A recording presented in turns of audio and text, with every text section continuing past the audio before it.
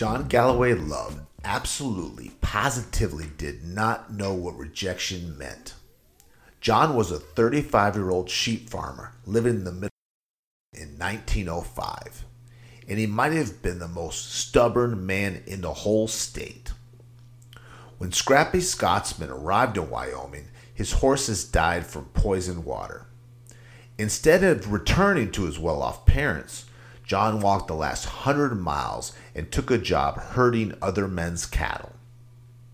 So it was that on October 20th, 1905, when a beautiful young schoolteacher moved into a ranch along the Sweetwater River, John fell madly in love with her, and he started making the chilly 11-hour ride to go see her. The woman was named Ethel Waxham, and she was a 23-year-old college graduate from a good family.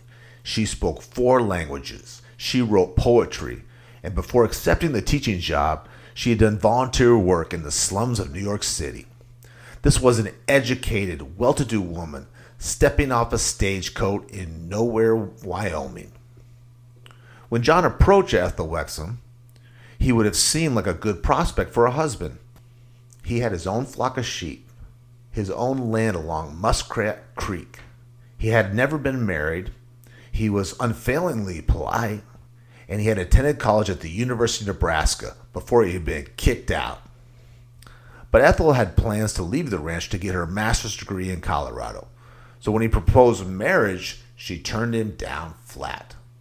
This is what Ethel said about John in her diary. Quote, "His face was kindly with shrewd blue twinkling eyes, but his voice was most particular and characteristic. Close analysis fails to find a charm of it. A little Scotch dialect, a little slow draw, a little nasal quality." Ethel was intrigued by John, but clearly she was not impressed. But John never gave up. For 5 years he wrote her letters while she was away getting her master's degree, always letting her know his intentions, that he loved her and he wanted to marry her, but he would take whatever she would give. Eventually, Ethel would marry John Love because John was funny and quaint. But most importantly, John was unfazed by rejection, and he was always kind.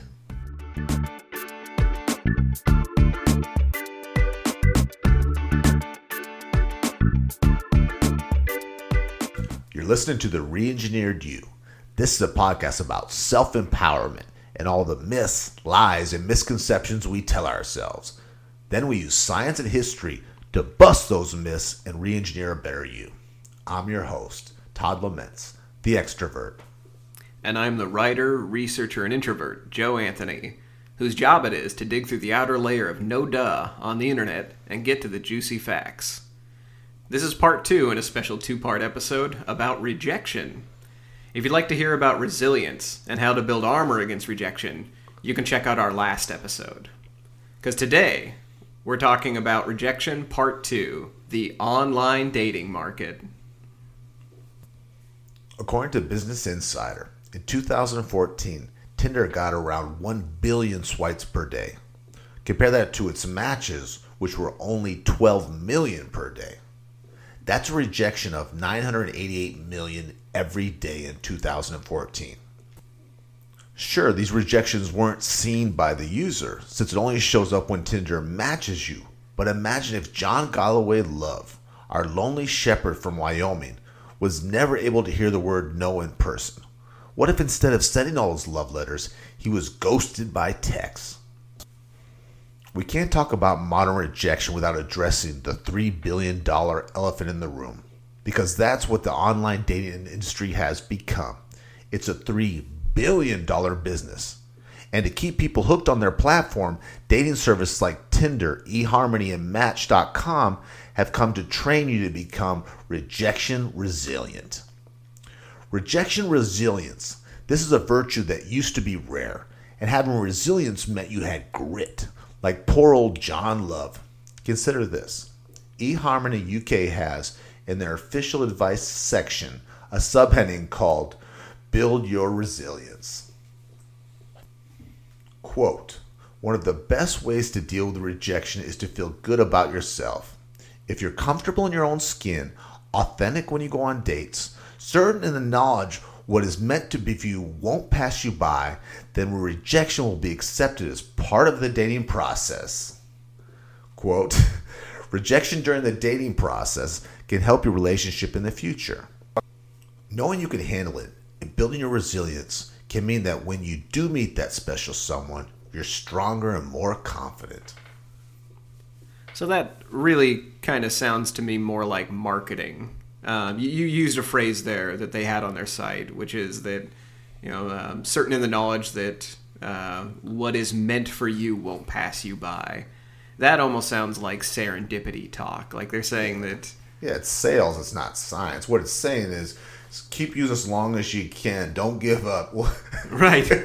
Please don't give up on love because... They're dangling that carrot. Yeah, giving up on love means giving up on our platform, and you're paying for this. And that last part makes it sound like your self-esteem would be so low, you'll be lucky someone signed off on you at the end. Right. Or that it's empowering. That language really sounds to me like they're trying to make it sound like rejection is empowering for you, which that's not really true. I mean, we talked on our last episode about building resilience, and it really comes more down to granular labeling than getting rejected on a dating site. So that's our goal for today's episode. What can we learn from John Love, the master of rejection resilience? And what myths can we bust about the dating rejection? Myth 1. Online dating is a level playing field. Because if it's all on the computer, it should be simple as matching personality tests, right? Myth 2. Women take rejection hardest because they're more in touch with their feelings. Or wait, maybe men take rejection harder because they're more apt to lash out. Myth 3. Elliot Rodger, dubbed the incel killer, murdered 6 people in 2014. And he claimed it was because he was rejected so many times. Is it true? Does rejection by the opposite sex turn us into killers? But before we get into our myths, we want to keep reminding ourselves that dating used to be a slow, brutal process that took work and dedication. That way we can all feel better about being ignored on Tinder and eHarmony. So that's the part where I'm most interested in, is about this shepherd, because something tells me that it wasn't as easy for him as swiping right on the love of his life. Was he? What did it take for him? Obviously, not just hanging on his cell phone to get Ethel to agree to a date, right? Well, they were in their very rural Wyoming, so it was the good old days. There were no computers. There was no public transportations. He had to ride a horse 11 hours to see her. So that's not something we could even say we understand. I'll barely spare more than like 2 paragraphs on a text message. So that's 11 hours. That's a lot. And Mr. Love was a man's man. He built his ranch with his own hands. He didn't have a construction crew, an architect. He cut down the trees. He built it. So he wasn't a manufactured home. And he lived in the middle of nowhere. There were no luxuries like restaurants or a store. So he lived off the land. He was a true cowboy. So he had to build eHarmony with sticks to get a date with Ethel, is what you're saying. Now let's remember old supply and demand. He wasn't in New York City, okay? So there weren't a lot of women around. There's probably no women around. Okay, so that brings us basically to persistence in dating. A lot of people go onto the online market. Oh, by the way, this is the science behind eHarmony and who is actually getting dates online. We can't all be John Love. His level of persistence is insane, as we'll find out during this episode. But people started noticing pretty early on that not everyone was getting dates on eHarmony. It's not a 1-to-1 ratio where half are women, half are men, and they're just connecting people up. Like, it's not like they go down the top of the list. They connect 10s to 10s, 8s to 8s, 9s to 9s. They are letting people pick their own dates, and they're swiping based on their own interests. And they're looking at people's profiles and evaluating each other on their own merits, which means it's a fully biased system. So I've heard guys, I mean, don't look this up because it's kind of crushing and a little bit sad to hear. But there's a lot of people who leave eHarmony and Match and all these dating websites. And a lot of them are guys who leave and they complain that they never get offers. They don't get people asking for dates. They don't get people to communicate with them. So I went digging through the research because I was like, well, how is their match system working up? So in today's market, in today's dating market, just to give you a broad overview, we're going to start broad and then narrow it. Stanford says that 39% of hetero couples today report meeting their partners online. Back in 2009, it was weird if you met somebody who had met their partner online. It was down to 22% in 2009, so it's almost doubled by now, and that's nearly 40%. So we're coming up on 2/5 of people who met their partner online. And here is the data that kind of talks about how the matches go. So this is from a Medium article. It's medium.com. Quote, the bottom 80% of men, in terms of attractiveness, are competing for the top 22% of women.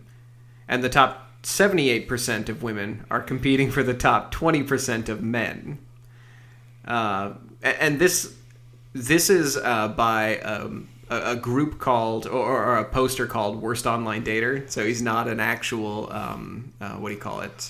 he's not a research scientist. He's posting this because he looked at research that came out and a book that came out called Dataclysm. So he went online and he treated Tinder like it's an economy by percentages. So the economy is likes and swipes, is how much are people getting paid. And ultimately what he's saying is that the top 80% of women are competing for the top 20% of men. So if you're... So 80% are being ignored. Yes. If you are not one of the top 20% men in attractiveness and ability... This to me sounds like a clothes dryer that no one catches anybody. or very small percentage of the clothes get dry. Right. When we talk persistence and resilience against rejection... This is where the rubber meets the road. Online dating, to me, I mean, you're going to get rejected. In our last episode, we talked about jobs and writing groups and things like that. If you're looking to date online, you really quite literally have to build a very unique type of resistance to rejection. Now, there's a graph sitting in our doc, and this is widely available if you look for this on Google. Just write in how men rate women and how women rate men. And this is for OkCupid.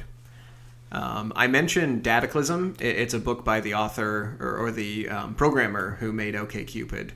And it means that over the course of the dating website's life, men have been rating women based on looks.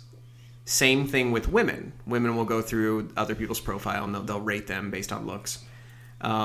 Now, what you should have, ideally, if people are being unbiased, they're just rating others like on a scale of 1 to 10, like hot or not. If you're a man rating women, on that scale, if you look at the men's ratings, it's almost a perfect bell curve. So this is men rating women. You would think that a lot of people in public speaking, they say that pornography, online pornography, has skewed men to devalue women. That they don't think women are attractive enough because they're used to seeing porn stars online. Sexual objects. They're sexual objects, yeah. They've turned women into objects. However, this OkCupid graph on how men rate women, it is a perfect bell curve. The majority of the literal average, more than the bulk of men rate people at the average. Spoiler: women's isn't. Okay. Yeah. Spoiler. Yes. So it's I like how I like your pure enjoyment from seeing this graph, and now that now that you're picking up on it, yeah. The men's is a perfect bell curve. There are the same amount of ones as there are tens. Like men have a very very predictable and almost mathematic system of rating, and because it shows such an easy natural average, it looks like men are actually pretty even with their rating. how women rate men according to Dataclysm and OkCupid statistics is wildly low. So, again, I encourage everyone to look up this graph on their own. We'll have a link off to our website because rating from, let's see, there are 7 bars here, so it's almost a 1 to 10. Women skew men all the way down in ratings. So they rate almost no men as perfect 10s. That it's lower than 0%. The next one down, so like the rating of like a 7 or 8, there's only 2% in that category. And it goes up the lower you go. So women are skewing men that they're looking at lower on average until the bulk of all men are basically 2s and 3s, according to women. So those two graphs, men have basically a statistically average eye for women. They rate everybody on sort of this bell curve. Women devalue men on OkCupid or lower their stat value on this. I can see them digging into each one and looking a little harder. Yeah. And men looking for someone who's in their league. Yes, there's some truth to that. I think you're right. And Todd and I right now, we're looking at a graph and we're about to put our own biases into what we're seeing. So don't take us for scientists. But I think there is some of guys are looking for people who are in their league. And there's also a little bit of guys are more visual. Like the science, there have been tests to prove this, that we look and our survival as a species is somewhat dependent on guys being visual and using visual to be able to gauge potential partners. It's so hard for me to not just like at every statement you'd be like, guys are dogs, they look at women as visual objects, but this is how the statistics shake out is men are apparently better at gauging the average, whereas women skew men far below the average, the bulk of men far below the average. Can I say it? What? Women are being too hard on us. A little bit. That's what this isn't our opinion. Statistically, women are putting more men below the average than the average would support. So I think that's the most diplomatic way we can say it. And nobody feels good about this, by the way. So what we said at the beginning of this, that 80% of women are fighting for the top 20% of men on dating websites, this is basically held up across the board, and this doesn't make anyone feel better. This is a study from the APA. If you're wondering how people feel using dating websites, this survey was for women. They were trying to find out how women felt while they were on dating websites. So they studied 1,044 women and 273 men. And, quote, whether they're swiping left or right, male users of the popular dating app Tinder appear to have lower levels of self-esteem, and all users appear to have negative perceptions of body than those who don't use the app.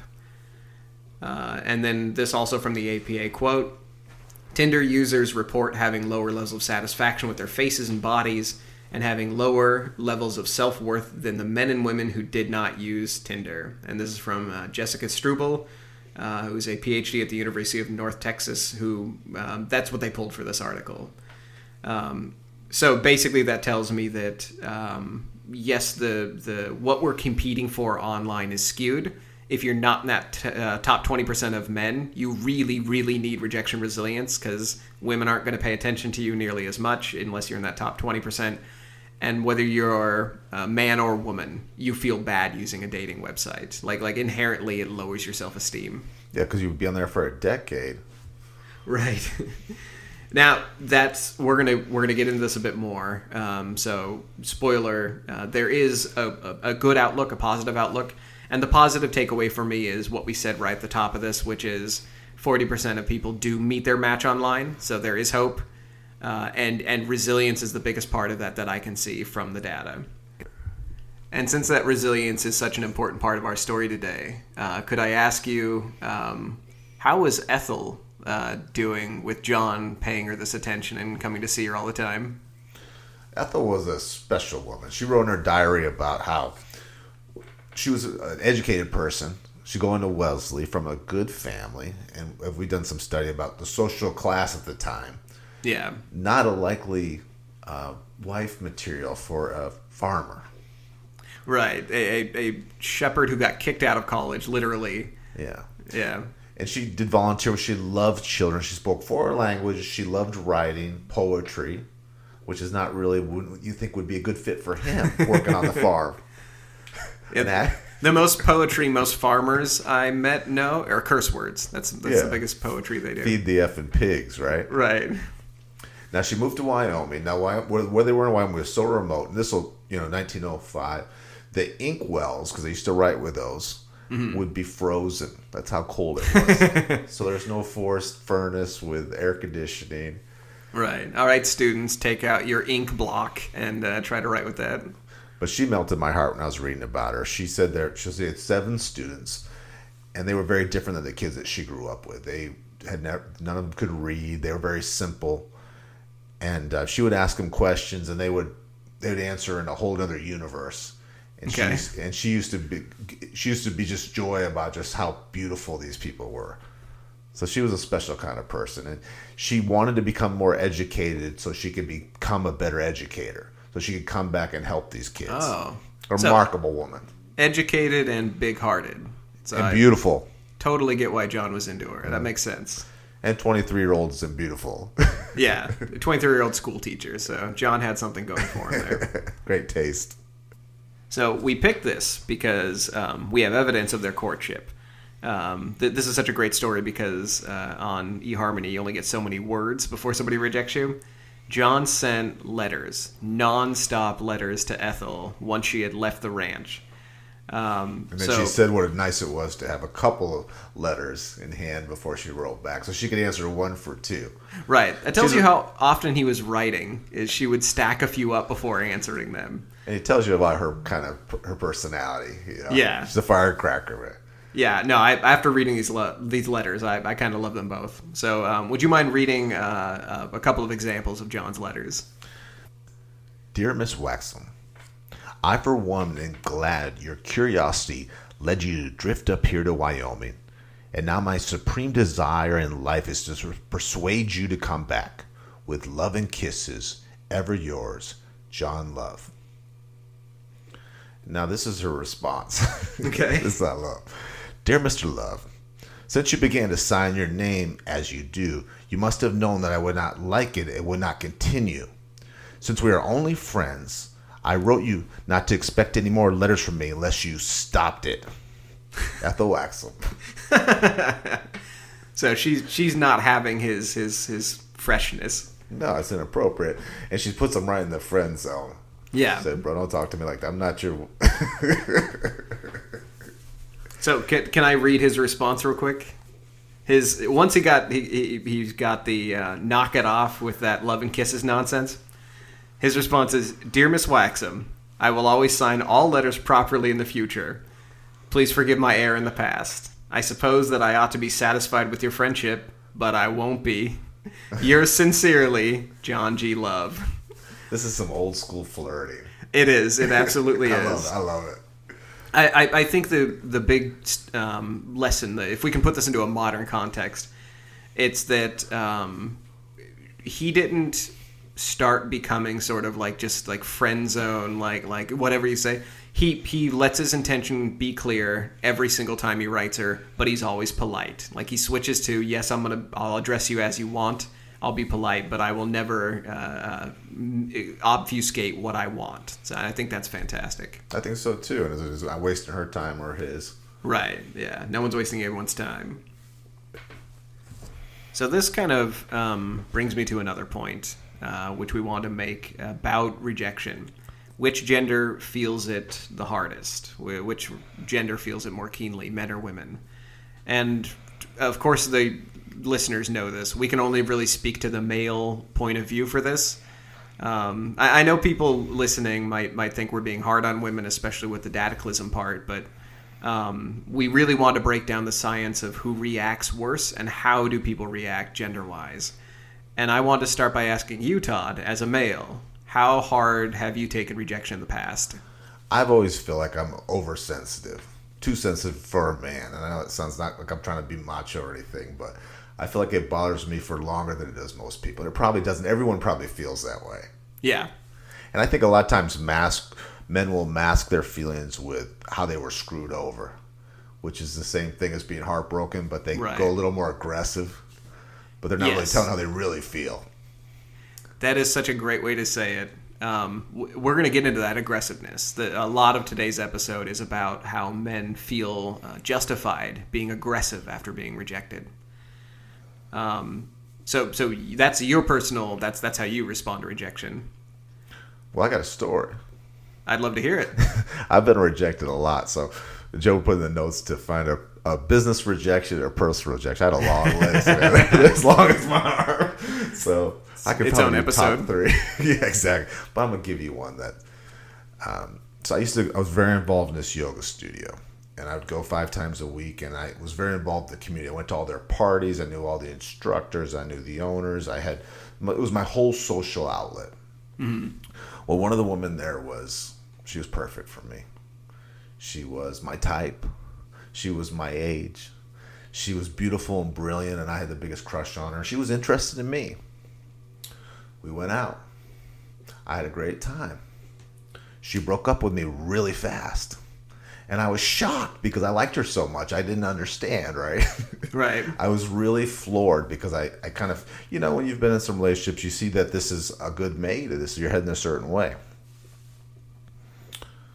I was devastated. So I go back to the yoga studio, and now it's kind of embarrassing because she told nobody about it. I told everybody about it. So I'm going to go back to the store. I'm waiting in the bathroom, and I look up, and we're all in line. It's a small studio. There's a poster of her next special event that she's doing at the thing. Oh, wow. Yeah. So I have to see her picture. So then I go into class, and because she has an upcoming event there, she does these seminar things. Every single time we do a class, they talk about how great she is and how we need to go to her class. Wow. It was just like taking this knife, and they're saying, she's such a beautiful woman. She's such a talented dancer and singer. And I'm like, you got to be kidding me. I can't only take so much of this. Tell them what she did to me. Right. Well, having a reminder every time you go to... Did you find a different yoga studio? What was the answer to that? I'm proud that I stuck in there. I think good. I was just there was just so much love and community there. I just couldn't leave it. And long term, I'm glad I did, but it was painful for a long time because every time I went there, it's what I thought of. Yeah. I'll briefly share. I am so averse to not just rejection, but judgment. I do stupid things to avoid both rejection and judgment. So I've gone out on horrible dates where I've been rejected. My answer is always, as soon as I sense rejection, I leave. Like to the point where I won't have a ride home, and I'll walk out of a bar and just be like, well, see you later. And then I'm just like walking home for 10 miles. One of my favorites was, I'm very naive. So I was in college and I was taking a math class, and there's a woman who sat by me every day. It wasn't group seating. It wasn't like one table was 4 people around it in a circle. No, it was individual seats. She would come sit at my table pretty much every day. And by the end of the math class, I was so confused and so blind to other people and their intentions with me. I loaned her a math tutorial because I thought she was that bad at math. Why is she sitting by me for the the 30th day in a row? Hint. Yeah, hint, right. And she came in and she had her hair done and she looked really nice, she was all dressed up. And I think it was the last day of class, so she was trying to put out as best a hint as possible. She might as well have thrown a cocktail napkin in my face. Exactly. And she's winking at you. Right, and I was like, here's a tutorial book that helped me. See you later. And I just walked out. And then a year later, I was thinking about it. I was like, oh, that was probably, you big idiot. That was a hint. Yeah. That was opportunity. Right. But you're thinking that you probably were so afraid of looking foolish, or that's it. Is reaching out romantically and then have it shut down. That you said it's not worth the try.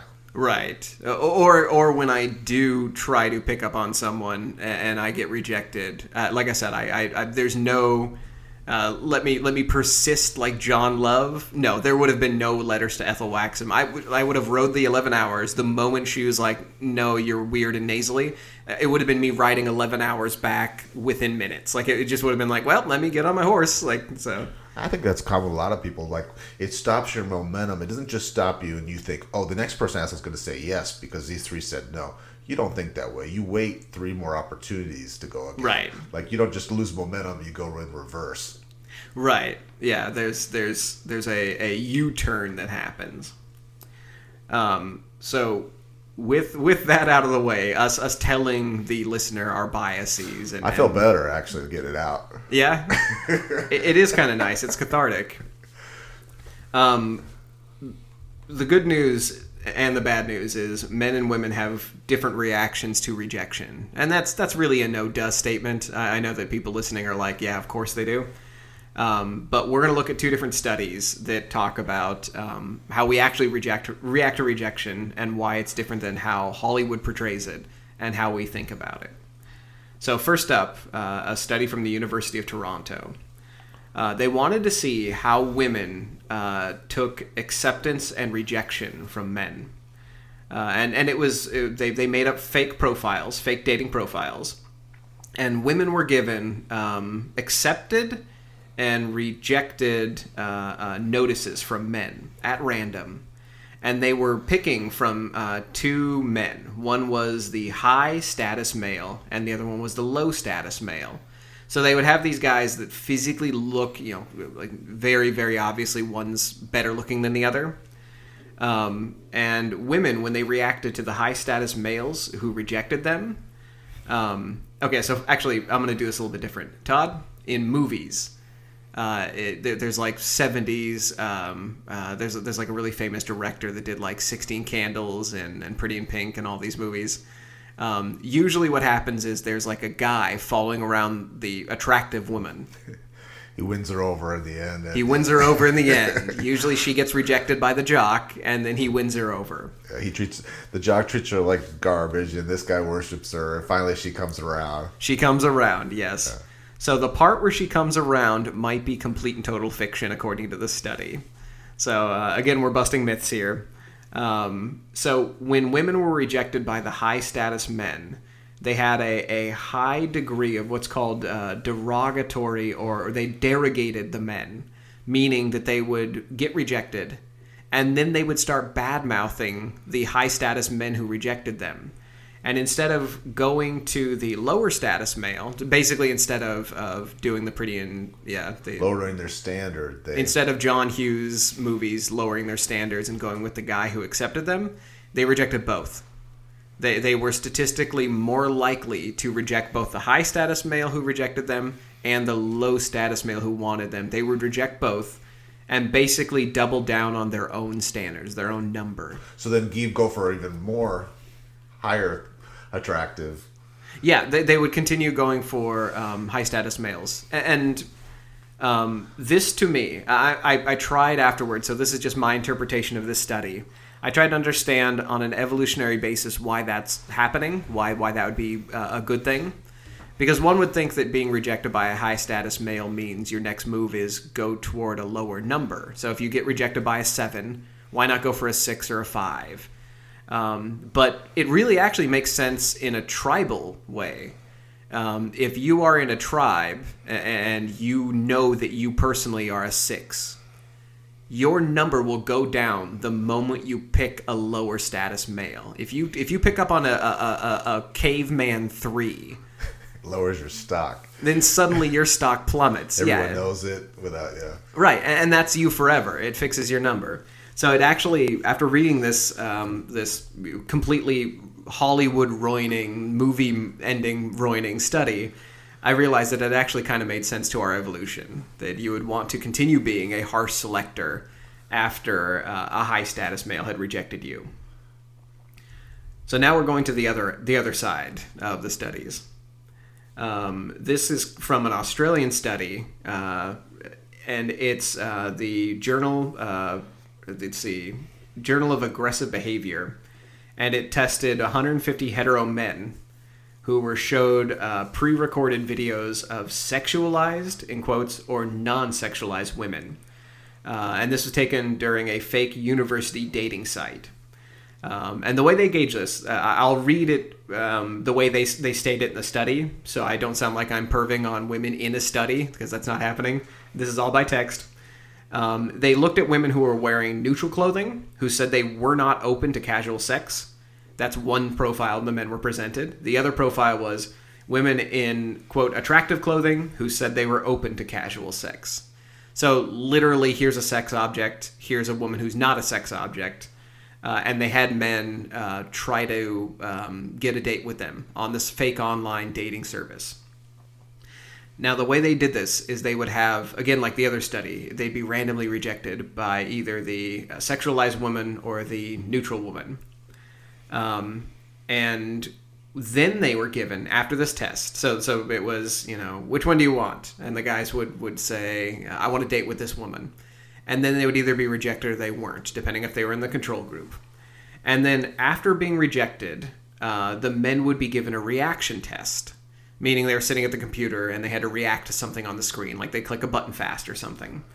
And they were given the option to play against the women who had been on the quote-unquote dating profile. And so they were given the option to punish the women who were losing this game against them. So if they reacted quickly to whatever's on the screen, they could blast the other person with white noise. So they're both wearing headphones, and the punishment was this annoying, screeching noise sound in their ears. And I hope this doesn't surprise you too much. The men who had been rejected by potential sexual partners, the sexualized women, they were more willing to be more aggressive and to punish the women more with these settings. So when they would win on this game, they would blast. Their numbers were higher. They could choose how high the blast was going to be. And they would blast the sexualized women with higher amounts of noise and with more frequency. I totally believe that. Poor sports. Yeah, that's exactly right. Yeah, the men who had been rejected by sexualized women were poor sports about it, and they were willing to be aggressive about it. Now that brings me to, again, Joe's tribal takeaway, which is this goes for any mammal almost. Like, it's not just humans. It's if you are a male and you are rejected by a female, your next move is to reassert dominance, reassert your aggressiveness, because your number is tied to how aggressive you are, how much testosterone you have, which makes it especially dangerous for the women who are doing the rejecting. And again, we're going into no-duh territory with the news, and with how often we see rejected men get violent. But this is sort of an unbiased test that shows that men's propensity to become violent after rejection is definitely there. And I have a 20-something story on this. When we go out in my early 20s, all young men together, and we'd be out drinking in a bar, and there's groups of men, groups of women. There's always a rule we have for a reason. It's called whoever. If you meet up with a group of women and you're talking, whoever the women choose is what we go with. Yeah. Because what happens is the men get jealous, and the girl likes your buddy, and next thing you know, we're fist fighting in the parking lot. Right. It would happen every night if we didn't have that rule that says if Ashley likes David, we all back off. Right. That's a we good don't rule. get jealous and beat each other up, because it would happen. Yeah. Too much testosterone. Too much testosterone. Too much need to prove yourself after a rejection. Just generally, I think. To blame. Yeah. So that leads me to, I suppose, our next history point. How in the heck did John win her back? Because John Gallo, our shepherd from 1905, he doesn't seem to be having much luck even in his letters. Like, he's sending these polite letters. So how does he eventually win her? In a word, persistence. Okay. He continued to write her. He was a gentleman, and he always let his intentions known. Okay, those are good rules. He'd share his letters sincerely, and he'd always follow up, and he always made her sure that it know that his marriage was his intentions. So he wasn't trying to sneak in there by being in the friend zone and pouncing on her at some point. Every time he could, he said what he wanted. Yes. Being honest and persistent paid off. Okay. And was this reflected in their correspondence? Well, let me read just a couple of real short letters. Now, this whole story started in 1905. Now we're in 1909. Okay, so he has been sending her letters now for like 4 years. It's not an email thing like we're used to. Dear Miss Waxel, there is no use in my fixing up the house anymore, papering, etc., until I know how it should be done. And I won't know that until you see it and say how it ought to be fixed. If you never see it, I don't want it fixed, for I don't want to live here. We could live very comfortably in the wagon while our house was being fixed up to suit you. If only you'd say yes. John Love. So right there he's saying, come nest this house. I'm going to build it for you. I like that. That's very sweet. Yeah. And I'll burn the thing down. Yeah, tell me how I should decorate this place. That's cool. And this is her response. Dear Mr. Love, suppose that you lost everything that you have and a little more. And suppose that for the best reason in the world, I wanted you to ask me to say yes. What would you do? So basically she's saying, what if I actually said yes? She's coming around 5 years later. Yeah, 5 years and dozens of letters later. I bet his hands were shaking when he read this. Oh my God. Can you imagine that reaction? I'm surprised he didn't walk to Denver. Right? Yeah. Like he did walking into Wyoming. He's wearing out shoes. He certainly put his time. So this is his response. Dear Miss Waxel, if I were with you, I would throw my arms around you and kiss you and wait eagerly for the kiss that I've waited 4 years for. John Love. That's awesome. That's very sweet.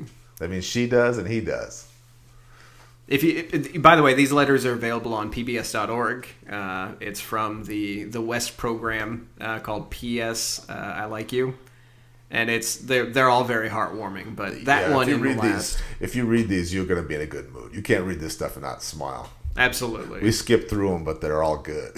Yeah. No, I like that he eventually won her over by being honest and persistent.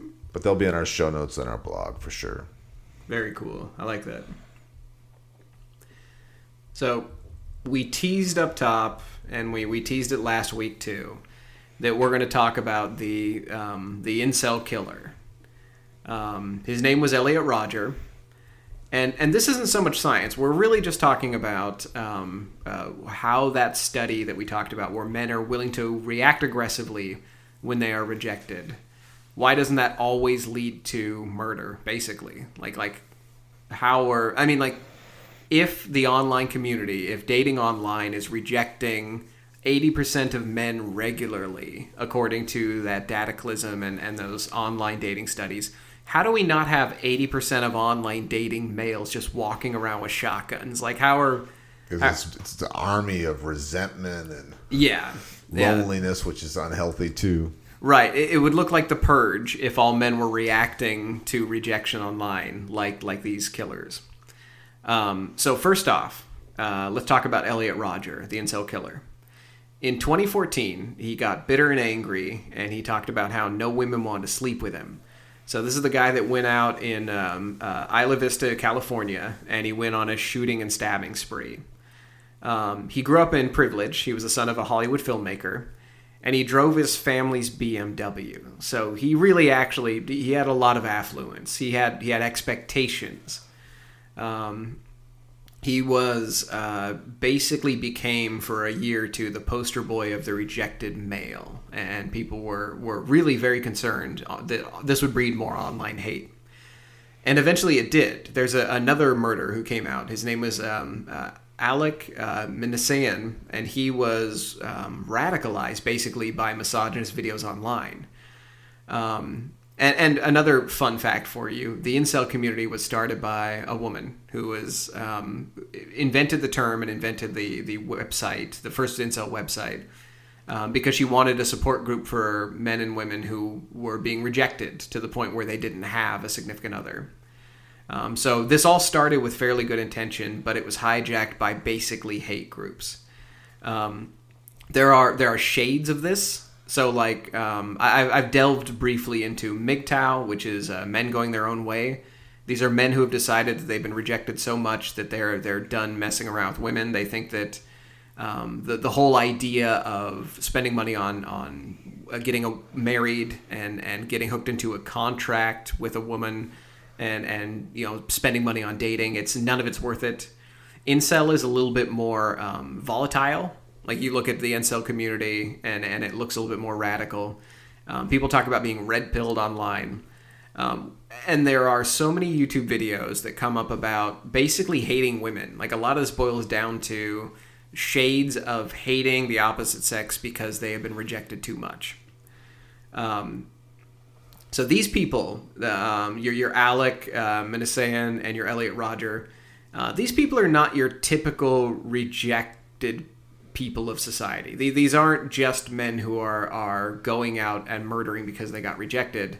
These really are people who are getting hardened by their rejection. They get radicalized by joining online groups. And they kind of use their own politicized language. They surround themselves by one answer. Like if all their activity online leads them to women are the devil for not accepting them, or they start seeing people, what this guy, Elliot Rodger, called women and men who dated, they called them Chads and Stacys, which is a sort of a dehumanizing term to what's that? They're not aiming their hate at the women who rejected them. It's at just women generally. Women generally, yes. Which is even weirder too, and even scarier. Scarier, weirder, and they're both scary, but yeah. When he killed men, Elliot Rodger killed both men and women, and he called them Chads, which means guys that are in that top 20%. The guys that all women are hitting on, that top 20% are called Chads according to these hate groups, and it really is more about these guys aren't learning resilience. They're not learning techniques. They're not picking up on maybe I should become more socially aware. They're just deciding that they're tired of rejection and that it's easier if they listen to other people who are angry than it is to listen to anything that would be proactive or productive. And our conversation this offline was that we both turn it internally about what's wrong with us. Yeah. I'm not good enough. I'm not rich enough. I'm not whatever. Right. You and I point to ourselves and say, what haven't I done right?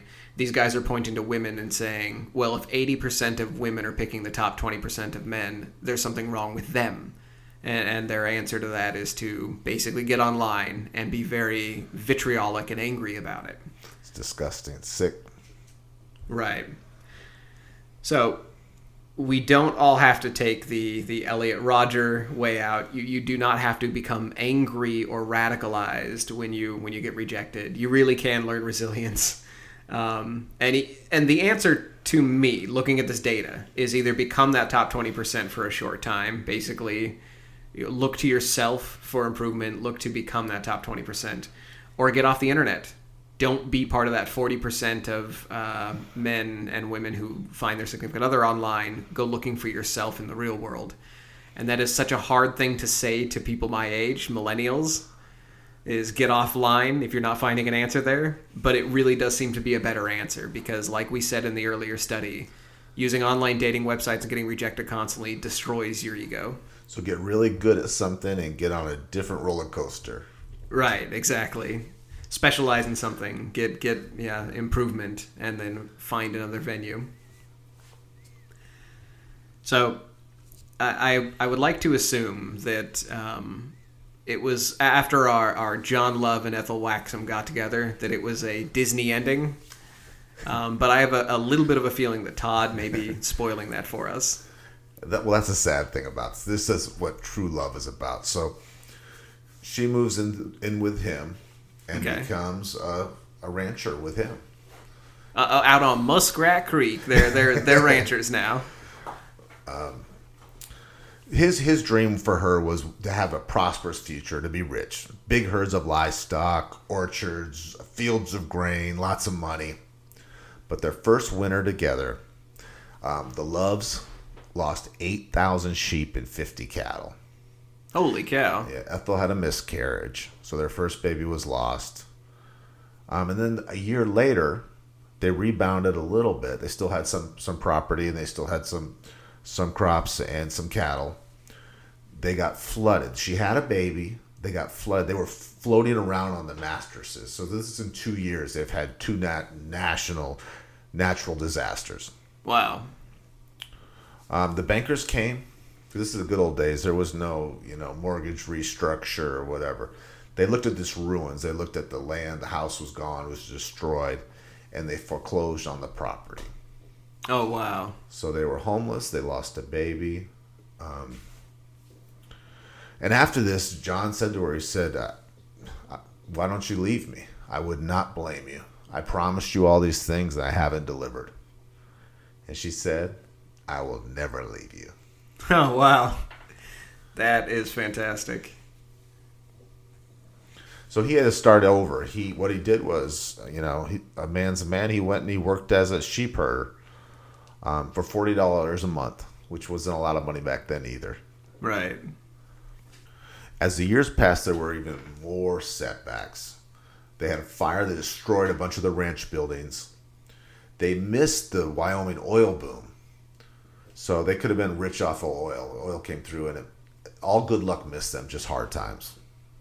Jeez. Disease took they had another hit to they lost another 8,000 sheep. So their monopoly board is getting wiped out every couple of years, basically. They also had a bank fail. So a bank went out of business. So they had all their money at Chase, and then it was gone. Oh, so it's not even a natural disaster. It's like literally their money just gets winked out of existence. I don't know why we're laughing. This is a very sad love story. But they stayed together, John and Ethel Love, for 37 years at Muskrat Creek. They didn't leave after all the flooding? They watched all their children grow off, go to college, and become very successful. One of their daughters was a chemist. Their son Alan was a design engineer, and David became a geologist. So they had a beautiful, successful family, which is what all parents want as true success in the end. That is awesome. That's a good ending. So this is 5 years of resilience, 37 years of marriage with 4 kids, 40 disasters that would take down any family. Right. Now, today's standard, we watch a show like The Bachelor, right? They're madly in love, and then guess what? 6 months later, they're in divorce court. Right. Together for, within a season, they fall in love. Within 6 months, they're divorced. Yeah. Before we get to our call to action, would you accept this rose?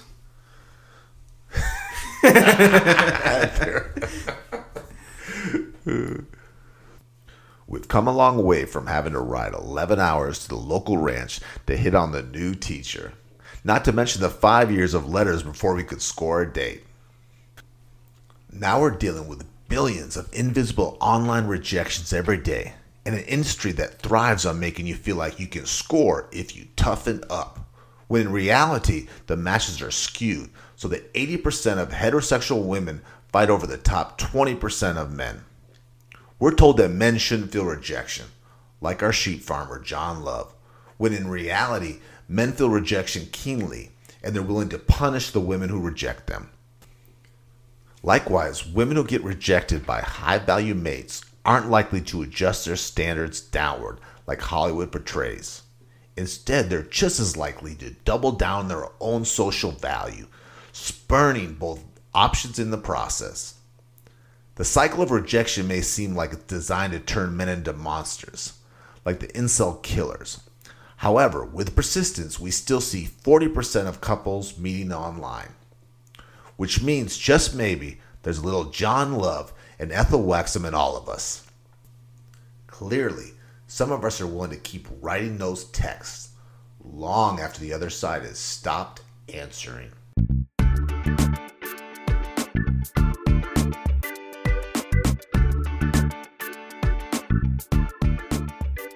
You've been listening to The Re-Engineered You.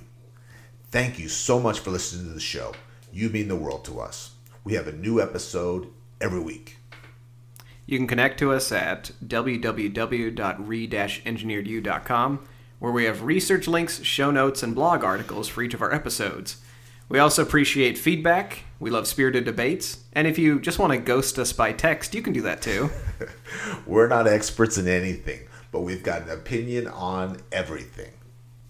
And speaking of opinions on everything, I've got another review here to read, if you're into it. Please. So here's a 5-star review from Nick Gerasimchuk. Am I pronouncing that correctly? I don't know. Okay. Nick, I apologize for butchering your name. Send me the pronunciation. Your Ukrainian is better than mine. Yeah.